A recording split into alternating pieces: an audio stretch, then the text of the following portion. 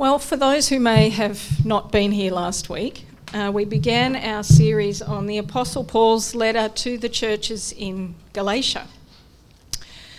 Now, Galatia was a region in the highlands of north-central Anatolia. Today it's part of Turkey. Paul visited that region with Barnabas on his first missionary journey, and they planted a number of churches in Syrian Antioch, Iconium, Lystra and Derbe. Now, when I kind of say it like that in a one-line summary of what happened, it sounds like smooth sailing. It sounds like it was all very easy. In comes the visiting evangelist, lots of people become believers, new churches are planted all over the place. And then he moves on to the next town. But smooth sailing is a long way from the description that we're given of Paul's time in this region of Galatia. His time in this region is recorded for us in the book of Acts in chapters 13 and 14. In Syrian Antioch, we are told that the word of the Lord spread throughout the entire region, but that the Jews stirred up persecution against Paul and Barnabas, and they expelled them from that area.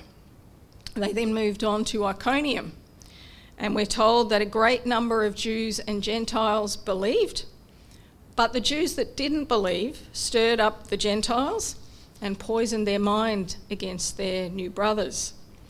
And the people in that city became divided, and a plot arose amongst the Jews and the Gentiles to stone Paul and Barnabas. But they received word of this plot ahead of time, and so they fled that town and headed towards Lystra. And there they continued to preach the good news. But they were joined in Lystra by some of those who'd been stirring up trouble in these other two cities, and they were able to convince the people of Lystra to stone Paul. And so severe was that stoning that his lifeless body was dragged outside of the city because, for all intents and purposes, he appeared to be dead. But his disciples gathered round, and he miraculously got up and walked back into Lystra, and the next day they moved on to Derbe, again winning large numbers of disciples before they eventually retraced their footsteps and went back visiting all of these little towns that they had been to, encouraging and strengthening the new churches that had been planted there. So that in a nutshell is what was going on in this region of Galatia at that time. It was an exciting time. The Holy Spirit was sweeping across that place, and great numbers were receiving the good news. But it was also a very dangerous time for Paul and for Barnabas, with the unbelieving Jews and the Gentiles constantly stirring up trouble against them and making attempts to kill them. But trouble and persecution, even attempts on their lives at the hands of these unbelieving Jews and Gentiles, would not be the greatest threat to their mission in that region. That was yet to come. And when it did come, it came from the inside. Very first verse of the next chapter, Acts 15, tells us, "Then some men came down from Judea and were teaching the brothers, 'Unless you are circumcised according to the custom of Moses, you cannot be saved.'" Now, these men who came down from Judea, they were believers. They were believing Jews, Israelites, who had historically been set apart by God, part of his chosen people. And an important part of that was their adherence to the laws of Moses. The males were circumcised, they adhered to a strict diet, and they kept the Sabbath, amongst a number of other things. And these things were important to them because they were signs of their being set apart. They were signs of this special relationship that they had with God. And they were part of this former identity as God's chosen ones. And these things, some of them had carried with them into their new life in Christ. Now, by Paul's time, there were probably about as many non-Jewish background believers as what there were Jewish background believers. And from amongst those Jewish background believers, there were some who held to this view, that to be truly right in a relationship with God, one had to conform to the laws of Moses.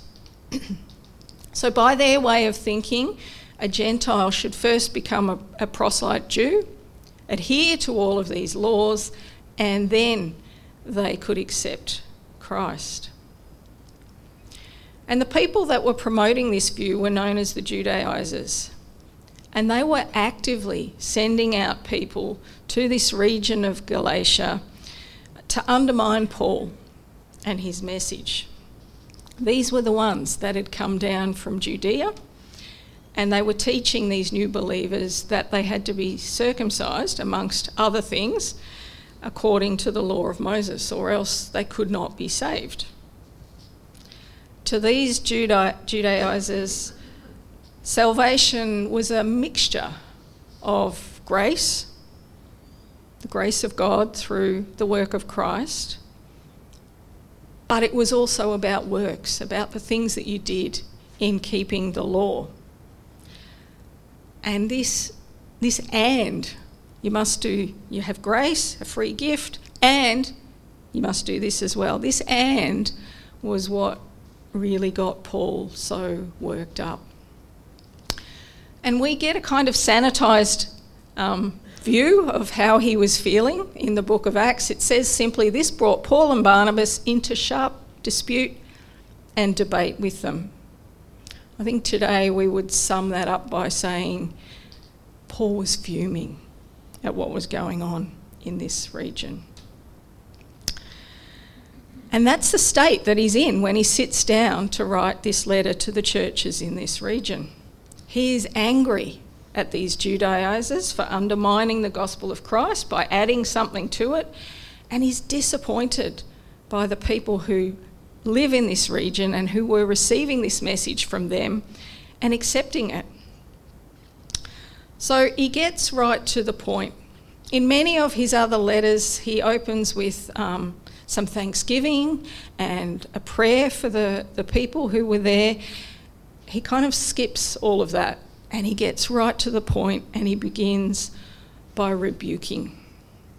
He rebukes the Galatians for so quickly deserting the gospel of grace, for this false teaching that has been brought down to them by these people from Judea. And he rebukes and condemns those who have brought it to them and were teaching these sorts of lies. Now that's the first half of chapter 1, which we were walked through last week by Pastor Glenn. And up until this point, we haven't been told exactly how these Judaizers were throwing people into confusion and trying to pervert the gospel of Christ. We know that that's what they were doing, but how they were doing it hasn't been specifically explained. And I think we get a fairly good idea of their messages from the counterclaims of Paul in this next section. And I think you'll find that as we go through, nothing much has changed. We see all of these same elements that are part of these claims played out today, just in different ways. So we're going to begin by exploring Paul's argument in verse 10. The first type of gospel that Paul refutes is the gospel of human approval. And no doubt Paul would say, as he did say in verse 7, which is no gospel at all. Now I've put it up there with a small g and in inverted commas, because the gospel of human approval is, of course, a false gospel. It was a dangerous beast back then, which is why Paul attacks it head on right at the beginning of his letter. And today it is a monster, which if not reined in, it not only destroys churches, but it completely undermines the gospel of Christ. He says in verse 10, "Am I now trying to win the approval of men or of God? Or am I trying to please men? If I was still trying to please men, I would not be a servant of Christ." Now there's one word in that verse that is very important. It speaks volumes to us of Paul's history, of where he's been and where he's got to. And that is this word, still. That one word tells us that at one time, before his conversion, Paul, like most of us, enjoyed the admiration of others. For him, it was the admiration of his fellow Jews. He describes himself elsewhere as a Jew among Jews, one who was zealous. He was a student of the revered teacher Gamaliel, and by all accounts he was an outstanding student, advancing ahead of his peers. No doubt Paul was the dux of every Torah class that he ever took. No doubt he memorised scripture and he knew the Torah better than any of his contemporaries. And this, of course, brought him much admiration from others. No doubt he was pegged as the next big thing. And who doesn't enjoy feeling like that? Who doesn't enjoy the admiration of others? Who doesn't enjoy feeling like your opinion matters and that others will take notice of it? We all do. And that is precisely why this verse is so important, because it is so easy for pride to pervert the gospel of Christ. And I would say that today we see that as the number one risk in our churches. You don't have to watch the news very often to see how easily pride perverts the gospel today. So that was the Paul who met Jesus on the road to Damascus. He says himself in verse 14, he was advancing beyond many of his contemporaries and was extremely zealous for the traditions of his fathers. But religious pride and that desire for the accolades of men all had to be put to rest when he became a servant of God.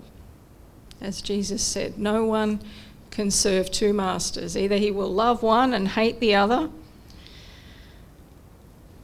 or hate one and love the other. Now, Jesus made that statement in the context of money, but equally it could be applied to the admiration of others, because when human pride messes with the gospel, what results is no gospel at all. So these Judaizers were stuck in Paul's former way, and he knew exactly what was motivating them, because it used to motivate him as well. Religious pride. They wanted to superimpose the laws of Moses upon the gospel, because when we do something like that, we're able to rank one another. Some will be more strictly observant than others. Some will be more zealous than others. And then we create a ranking system. And when that happens, the gospel of Christ, under which all of us by grace are made equal, all of us are children of God by a free gift of salvation, not by anything we've done. When we do that, when we seek to rank one another, the gospel becomes overwhelmed in this sea of human pride. So in Paul's time, it was religious pride that was perverting the gospel, but it doesn't matter what flavour human pride takes. It's all driven by this desire to first please people. And it has the same insidious effects. We see its effects in the tragic falls from grace of some of the better known evangelists of our time. We see it when worship services become stage show productions that are more about pleasing the human need for an emotional experience than they are about glorifying God. We see it when churches constantly ask, what can we do to attract people, and seek to put in place programs designed to make people feel good. We see it when churches are more inclined to compete with one another than they are to cooperate with one another. We see it when pastors feel constrained to water down their message lest they offend somebody. And we see it even in the most hard-working churches who labour away faithfully serving the poor and the vulnerable in their communities when they fail to preach the gospel message in the midst of what they're doing, lest they offend those communities that they're trying to serve. Without a very tight leash on our pride, even our very best efforts can be derailed into becoming just another avenue for us to seek the applause of human beings. We cannot be a servant of Christ, says Paul, if we are still trying to please men. Far better it is to have God's approval than the world's applause. Paul then moves on to defend the gospel that he preaches by showing that it is no gospel, again, small g, inverted commas, it is no gospel of human reasoning, because again, that would be no gospel at all. The gospel he was preaching was not something that he sat down and thought about and came up with by his own accord. But I make it known to you, brothers, he says, that the gospel which was preached by me is not according to man, for I neither received it from man, nor was I taught it. But it came to me through the revelation of Jesus Christ. And as key supporting evidence to that fact, he presents his own ridiculous resume. Number one, he was an intense persecutor of the church. Number two, it was his primary aim to destroy the church. Such a person has no interest in carefully considering the claims of the church, meditating and reflecting upon them and making them his own. In fact, if anyone had good reason to argue for the laws of Moses to be retained as part of the gospel, it would have been Paul, because he says himself he stood out amongst his peers in Judaism and he was extremely zealous for those traditions. If Paul was going to invent a man-made gospel, surely of all people, he would have retained the requirements of the law in it. And he didn't, because the gospel that he preached was not the gospel of human reasoning. It was the gospel of Jesus Christ, revealed to him in that life-changing encounter on the road to Damascus. There, on his way to persecute the believers in Damascus, the risen Jesus met and personally instructed Paul. Now, there was plenty of evidence at the time to attest to this fact. There were others with him on that journey.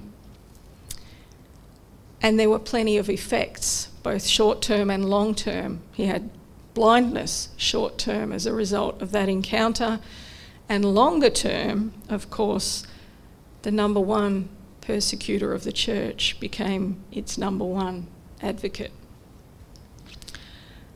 There on that road, having received his instruction directly from Christ, as had the other apostles during the ministry of Jesus on earth, Paul joined their ranks as an apostle of Christ.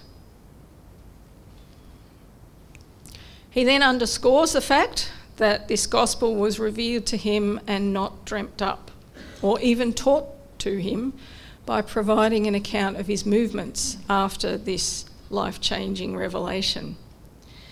He consulted no one.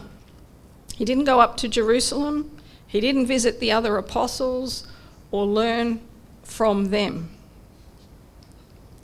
He went to Arabia and Damascus for 3 years.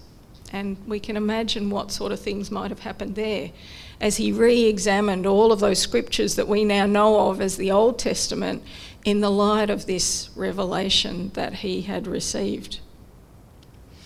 Then he went on to Jerusalem and he spent 15 days with Peter.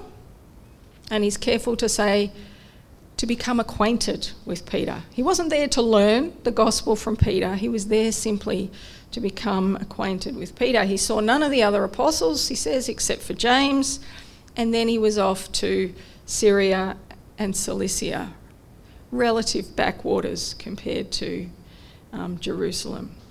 The churches in Judea, which were sort of Christianity central at the time, they didn't even know him personally. They had only heard this report of his transformation, and they praised God because of him. He labours this point that the gospel was revealed to him because it is such an important point. A man-made gospel only carries human authority. A revealed gospel is divinely authorised. So the fact that this gospel was revealed to him elevates Paul's teachings to the level of the Old Testament. Those scriptures were revealed by God and divinely authorised. So Paul becomes part of this ongoing self-revelation of God that happened first in the Old Testament, carried through the prophets, fulfilled in the life of Christ, and now in the early church through Paul and the other apostles. The revealed gospel is unique. There's only one God, so there can only be one revealed gospel. All of the other gospels that people promote, prosperity gospel, the social gospel, charismatic gospel, the gospel of healing, all of these are no gospel at all, because there can only be one divinely revealed gospel. The revealed gospel is perfect because it has no human interference with it. Nothing should be added to it and nothing should be taken away from it, because to do so is to suggest that the work of Christ on the cross is not sufficient. And to suggest that is to enter into some very dangerous territory, because it is to put oneself as equal with God. Effectively, what you're saying is that you know better than God. So all of us, but especially those who preach and teach and hold leadership positions in churches, bear this enormous responsibility to accurately present the gospel as it has been revealed to us in Scripture.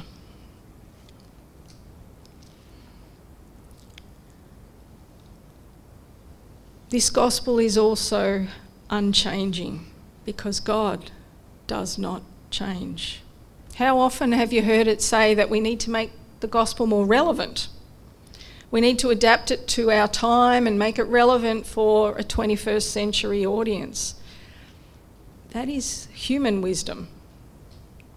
And it was never God's intention that we should be restored in our relationship with him through human wisdom. There is only one way, and it has not changed since Paul's time.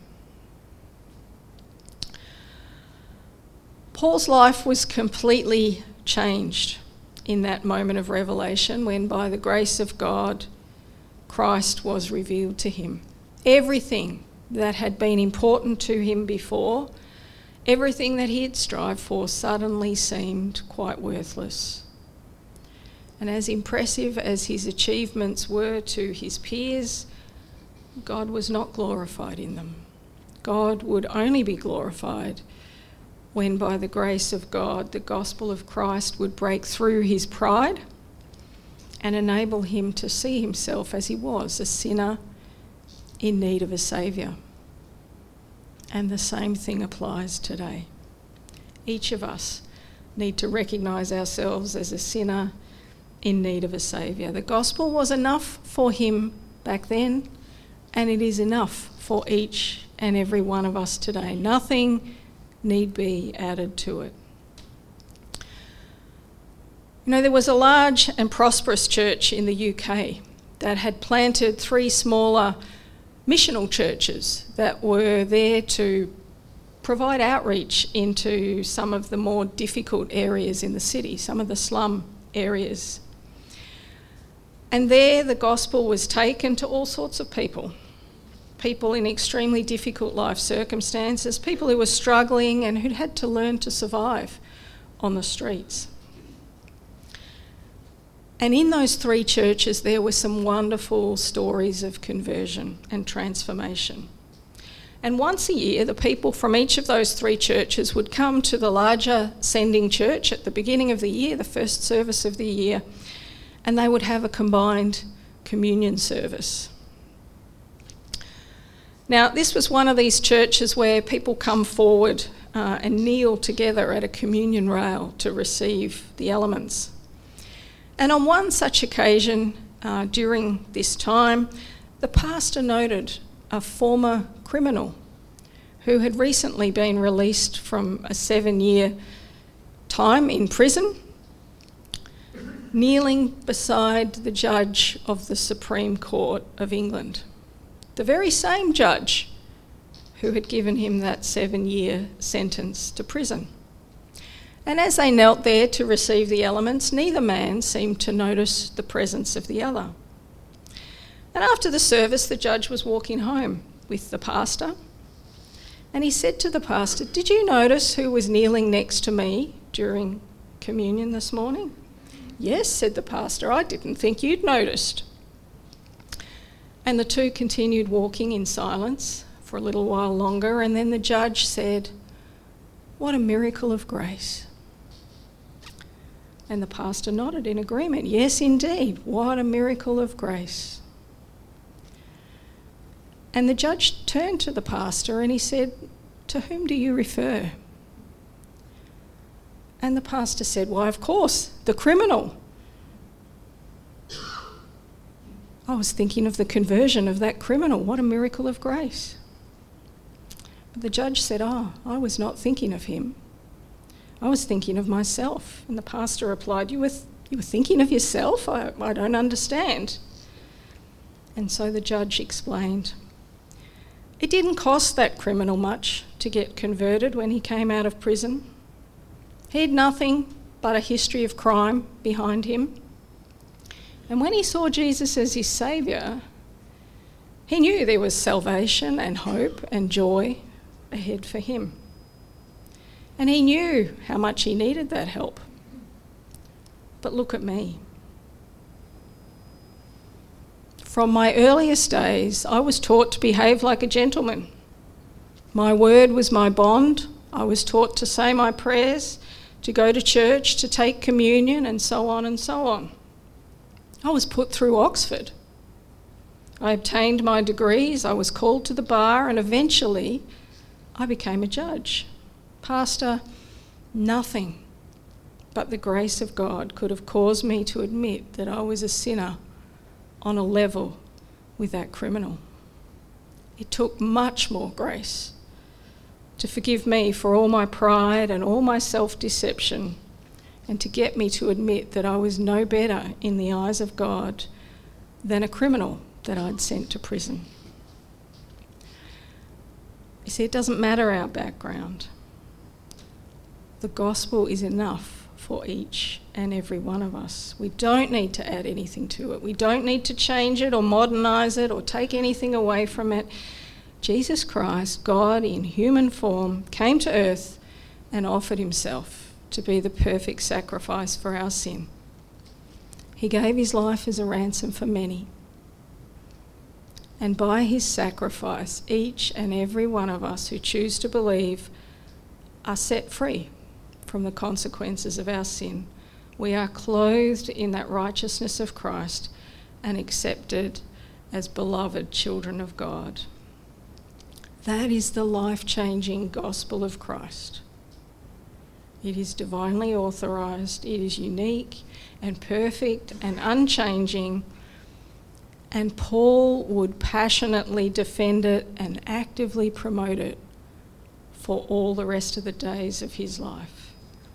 It was that gospel that transformed a persecutor into a preacher, and it continues to transform hearts and lives for those who accept it today.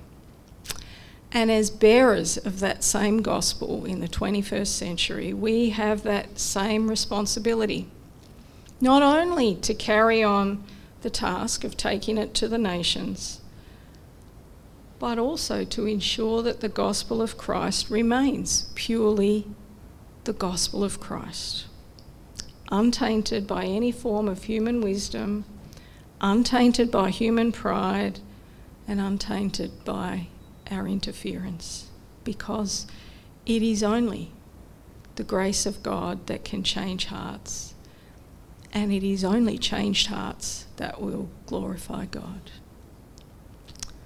Amen. Jai, could you lead us? Our final song is All I Once Held Dear, and I think the Apostle Paul's life is testimony